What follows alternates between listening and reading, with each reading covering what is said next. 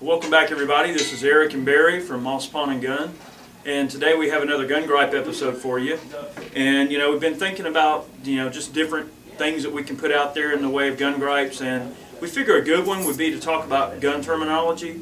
You guys probably remember our ghetto slang or gun slang. Yeah, gun slang video that we made. That was a very early gun gripe where we talked about common ghetto slang and slang terms that are thrown out there for guns and parts of guns. Today we're going to talk about the proper names of parts of the gun and everything like that, so hopefully you'll glean a little knowledge from this video. Well, we're going to do a little terminology today about revolvers and semi-automatics, hammerless guns, what is a striker-fired gun, things like that, what the proper terminology for this is. This is a drum. It is not a barrel. People come in here, I need a barrel for my AK-47. Well, what do you...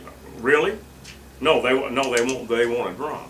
So, yeah, and then of course one with two sides is a double barrel. That's a double barrel. Let me get one of those double barrels. Of course, again, that's ghetto slang. This is a double action revolver, Smith & Wesson. You can either cock the hammer, single action, or you can just pull the trigger. Now this is an exposed hammer gun. You see the hammer on this gun. This is a remake, a beautiful remake of a Smith & Wesson Sentinel model they made years ago. This has a hammer, but it's inside the gun. If you take the side plate off, you can see the hammer inside. So it still has a hammer. Right. It's not a striker fired. It still has a hammer that swings. This gun also originally has a grip safety here. If you're not gripping it properly, it won't fire. Correct. The only way to fire this gun, though, is to pull the trigger. But this gun was made where when you put it in your pocket, and carry it in your hip pocket like that, it can't snag when you draw it. If you try to draw this gun out of a hip pocket, it can hang on your pocket, and I've seen a lot of guys yank this and they catch like that and the gun will fly out of their hand. So when you draw a gun like this out of your pocket, just put your thumb over the top of it and give it a little shield. But this is much easier to do that. One other option that you have on revolvers like this, anytime the hammer is exposed, you can bob the hammer. Right. Really, it's quite simple. You just take the side plate off, remove the hammer, and you can bob it so that it won't catch. Now, when it comes to terminology, there's a ton of different things that get thrown out there with wheel guns. I mean, people call them wheel guns, revolvers, what have you. Older guns were called lemon squeezers, the older Smiths were. There's a few basic terminology. I mean, of course, you have grip panels for the frame of the gun. Anytime you're dealing with the frame on a pistol, that's what's considered the firearm on a pistol, is the frame, where all the guts sit.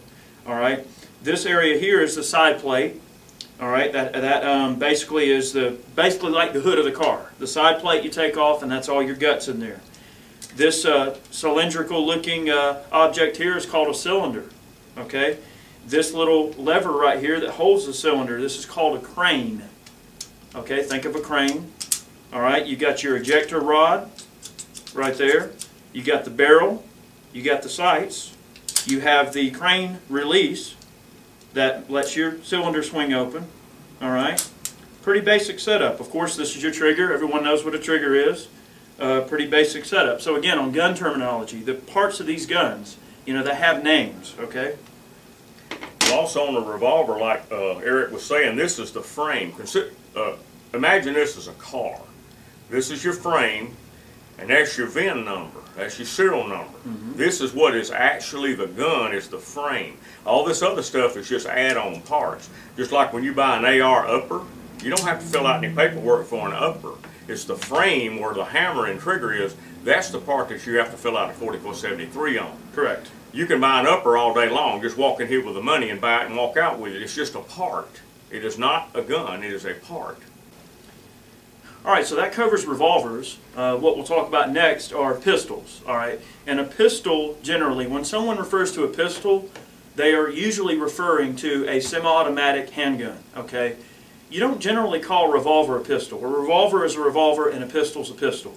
Okay, so Barry, why don't you show them terminology on a pistol with their 1911 here. Well, let's use the old John Browning favorite, the 1911. Empty here. This is a GI model made by Auto Ordnance. Now, Auto Ordnance still makes Thompson submachine guns, but they're only available for law enforcement.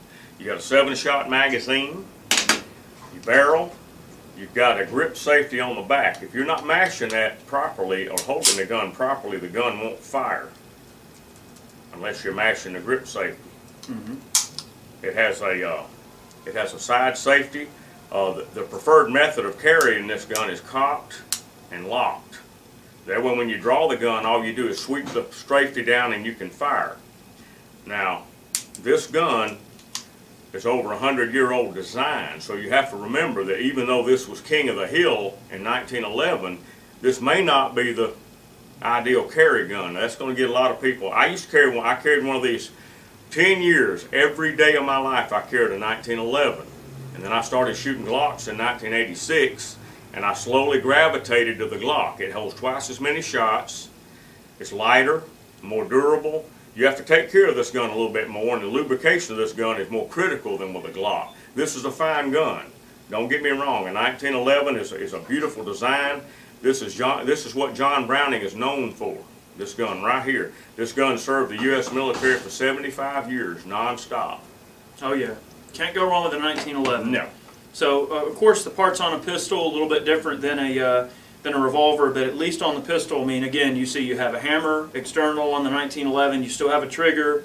You do have a grip safety, not unlike the grip safety that was on the other Smith there. So you're starting to see some similarities amongst terminology.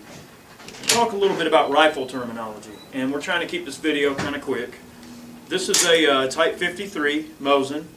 And of course, anytime you pick up a rifle, you're going to generally see some similarities in terminology across the board. This is what's considered a bolt-action rifle. What a bolt-action means is, of course, you have a bolt mechanism that literally, it gets its name because it looks like a bolt, all right? You know, up and back, that unlocks it and locks it. And that process is repeated every time you load the gun. Each shot, pow, you cycle, new round, etc. Of course, this is a stock. You got a magazine assembly and trigger guard, trigger, striker piece for recocking the gun or applying the safety.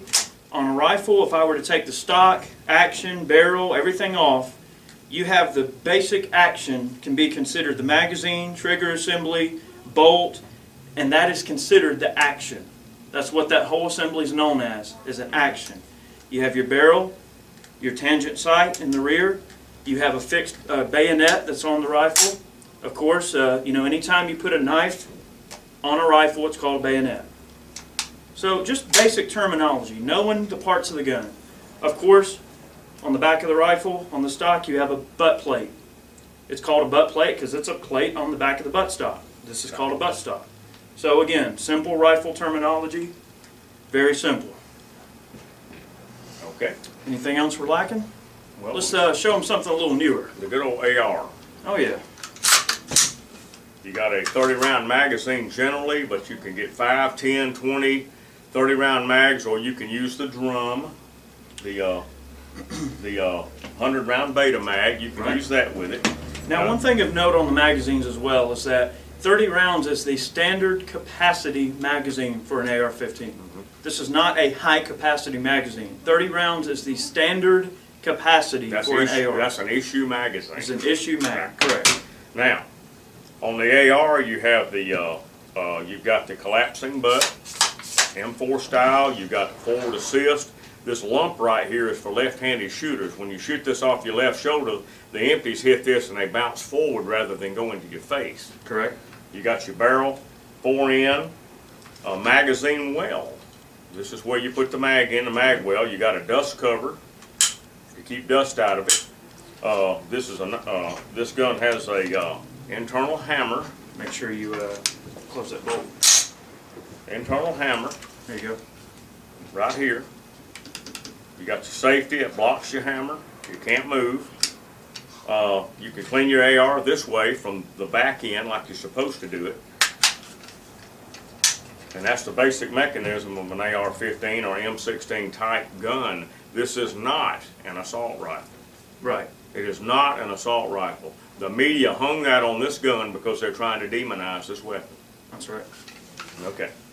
Well, Barry, let's also tell them about the common misconception about 22 LR ammo. Okay. Let's show them that. We're having a shortage of 22 LR right now, and 8 out of 10 people that walk in that door say, give me a box of 22 longs. You got any 22 longs? Well, what they want is a 22 long rifle. That's what they want.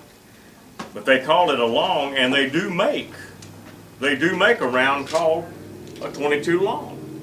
You have a short, a long, CB caps. There's all kind of 22. Yeah, a long is a specific cartridge. Right. That they are not interchangeable. Well, in certain guns, yes. I mean, a gun that is chambered in long rifle will generally fire longs, shorts, or anything smaller than what it's chambered for, generally, as long as it'll feed from the magazine.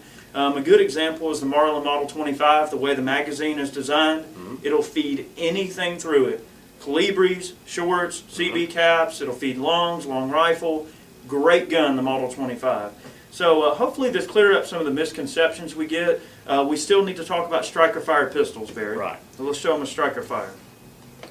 This is an SR9 Ruger. This was the first striker-fired gun Ruger ever made. The P95, the P-Series, P89s, they all have external hammers. This gun is a striker-fired gun, and it's the first one Ruger ever made. Now a striker mechanism, the way that it works, unlike a traditional hammer system where, of course, the hammer strikes the firing pin and sets off the cartridge. Well, this system has a trigger design that pushes a striker back and up and out, and then it releases. It's an internal striker mechanism. So it's literally like a small mechanism with a firing pin and spring built in. Okay, you don't have a hammer. Basically, the best way to look at it is it's a firing pin that is spring-loaded, as opposed to a hammer which strikes a stationary firing pin. Okay, so basically that whole arrangement, the whole idea is that it's supposed to allow for fewer moving parts. Right. You know, less to go wrong. You don't have to worry about the hammer snagging on nothing. It allows the gun to be hammerless. So a striker-fired gun has a lot of virtues.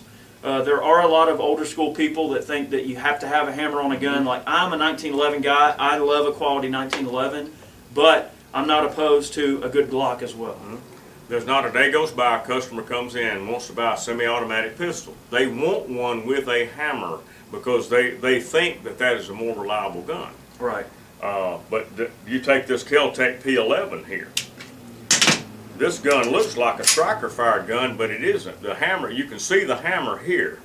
And when you pull this long double-action pull, the hammer comes back and drops. So it's basically more like a double-action revolver than it would be a striker-fired gun. It is not striker-fired. Firing this is like firing a double-action revolver. It's a long pull, correct, all the way back, a long stiff pull, and bam. Right. But when you fire this gun, you can see the hammer come back and fall. And again, this is also why this gun does not have a safety as well, because the safety, you notice a revolver doesn't have a safety. Right. And that particular arrangement is so that the weight of the double action is supposed to serve as part of the safety. To fire this gun, you have to want to fire it, because the double action, like you said, is long, creepy, and I mean, it takes a lot of force. Right. Now, keep in mind too that all modern guns, Glocks, Springfields, Smith & Wesson, they're drop safe. If you drop this gun on the ground, it cannot fire. The trigger has to be all the way to the rear. That's with a Glock, with this gun. Now, 1911, people think that this is a safety notch. That's not a safety notch. John Browning designed that where if you were cocking it and your thumb slipped, it would stop.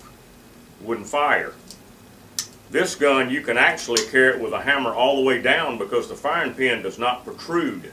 It is an inertia pin. When the hammer hits the firing pin, it launches it forward and pops the shell, and then it springs back.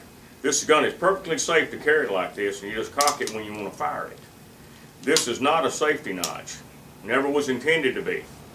Now, I've known a lot of people that had accidental discharges with guns, and most of them were with this gun right here.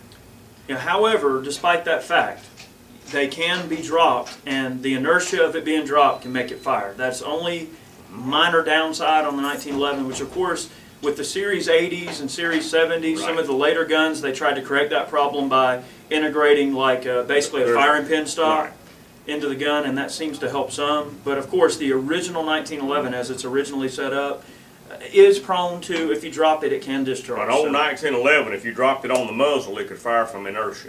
Right. But when it did, it was firing into the ground. Right. Okay. And John Browning was no dumbass. He knew No. what he was doing. No. That's a wonderful gun. Well, It's probably this- one of the best gun designs around, I mean, in history. This was all the Army's idea, the grip safety. John Browning didn't want this. In fact, on the 1935 high power, he eliminated that. Of course. Okay. Of course. But I know two people who shot themselves in the ass with one of these. How do you do that? It's real difficult, but two of them did it. Yeah. And we'll go into that story. We'll talk about later. discharges and people getting shot in another video. Okay. But for now, I know this video is a little long, but hopefully you gleaned a little bit of knowledge about gun terminology and just some of the things that make up a gun, you know, like all of these things. So we appreciate you guys watching today, and we'll have more gun gripes coming for you in the near future. Of course, check out the new Real Men 8888 YouTube page. And we'd love to have your subscription. We'd have some, you know, fishing videos in the pipeline for you. And we appreciate you guys watching today. We sure do. Y'all have a good evening. Have a good one.